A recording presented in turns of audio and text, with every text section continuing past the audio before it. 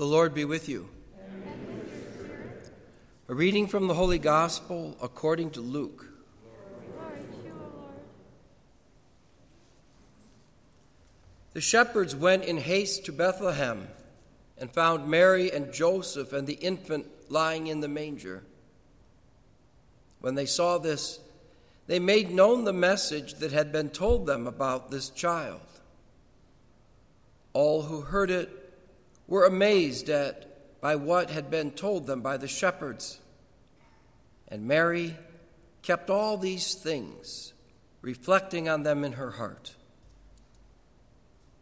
Then the shepherds returned, glorifying and praising God for all they had heard and seen, just as it had been told to them. When 8 days were completed for his circumcision, he was named Jesus, the name given him by the angel before he was conceived in the womb. The Gospel of the Lord. Praise to you, Lord Jesus Christ.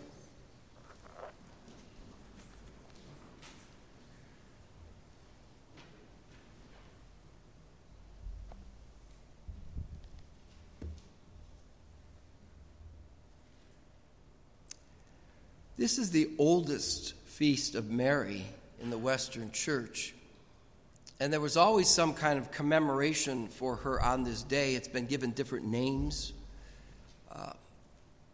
One early century, it was just called the 8th day of Christmas. Then later it was called the circumcision of Jesus because of the 8th day event. Later it became known as the Feast of Mary, the Mother of God, which is what we celebrate today. And as I said at the beginning of the liturgy, it's such an apt feast on this eve of the new year, when I think very naturally and logically our minds take us a little bit into what might lie ahead in the next 12 months. What are those new things, those unique realities that are going to punctuate our lives? And Mary is such a good figure to contemplate today because she was no stranger to novelty nor uniqueness.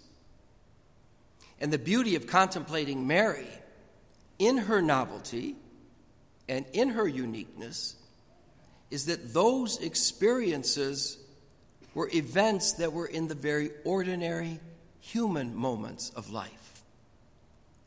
Something like giving birth to a child. What's more human than that?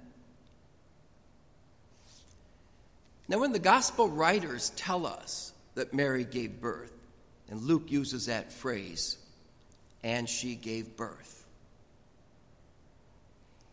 it's one of those phrases that we might be apt to just gloss over and not think too much of. But I would suggest, no pun intended, it is a really very pregnant phrase. Because we need to think about what was it like for a woman to give birth in Mary's time, in the days of Jesus. In first century Palestine, what did a woman go through when she had a baby?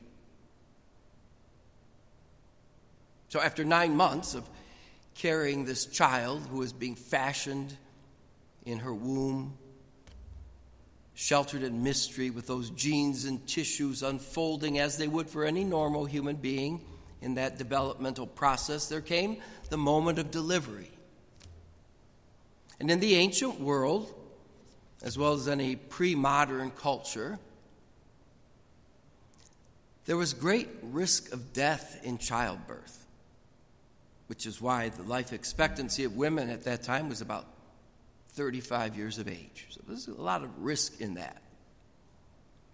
Now, for the actual birth, there was usually a midwife and several female attendants.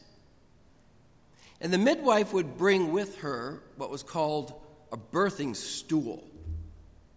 It was something that the mother-to-be would sit on, and it had bars on the side that she would hold on to through all those painful contractions, as well as a back to lean against.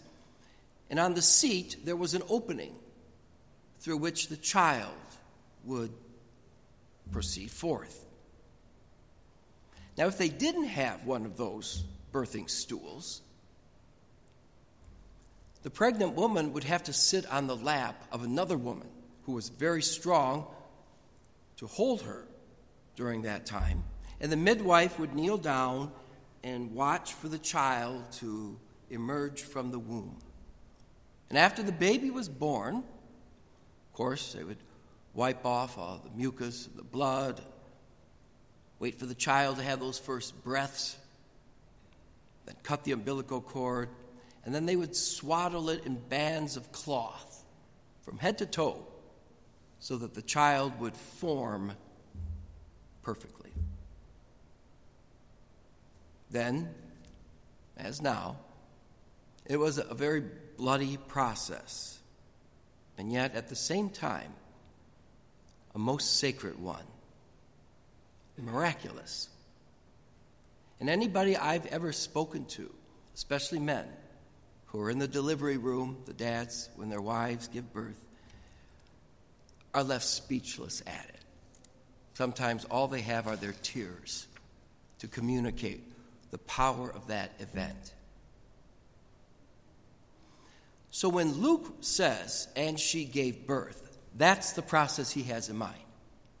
That's what he understands Mary as having gone through.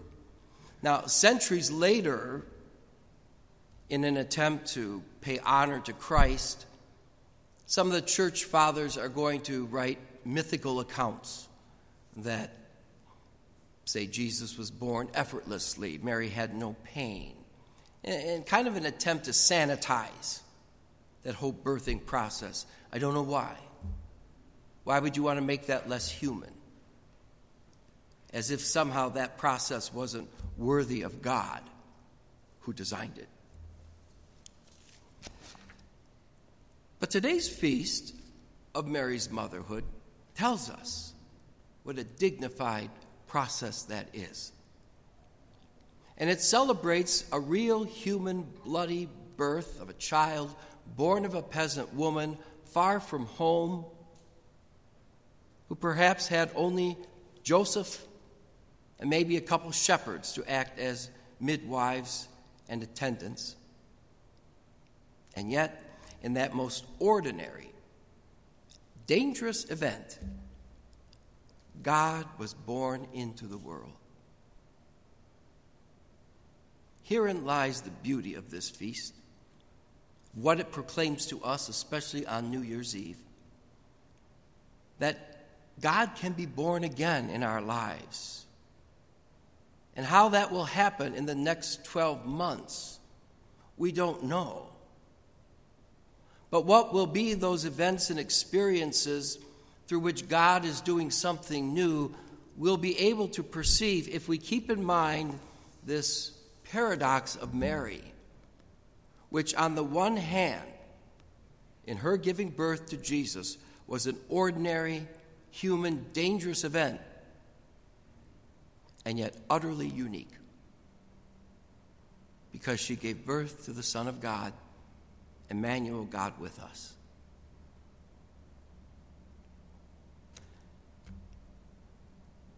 Of course, we can't predict what the next 12 months will hold. We have our hopes, our dreams. I think we all hope this pandemic will end. We hope there will be less violence in our cities and in our homes, and that our economy will be such that it guarantees safety and security for people. But we don't know if any of those hopes and dreams will come to birth. But this is what we know, that 2,000 years ago, God decided to be born in an ordinary, human, even dangerous context. And this context formed our Christian faith. And it's what we celebrate in ritual and art and poetry and song.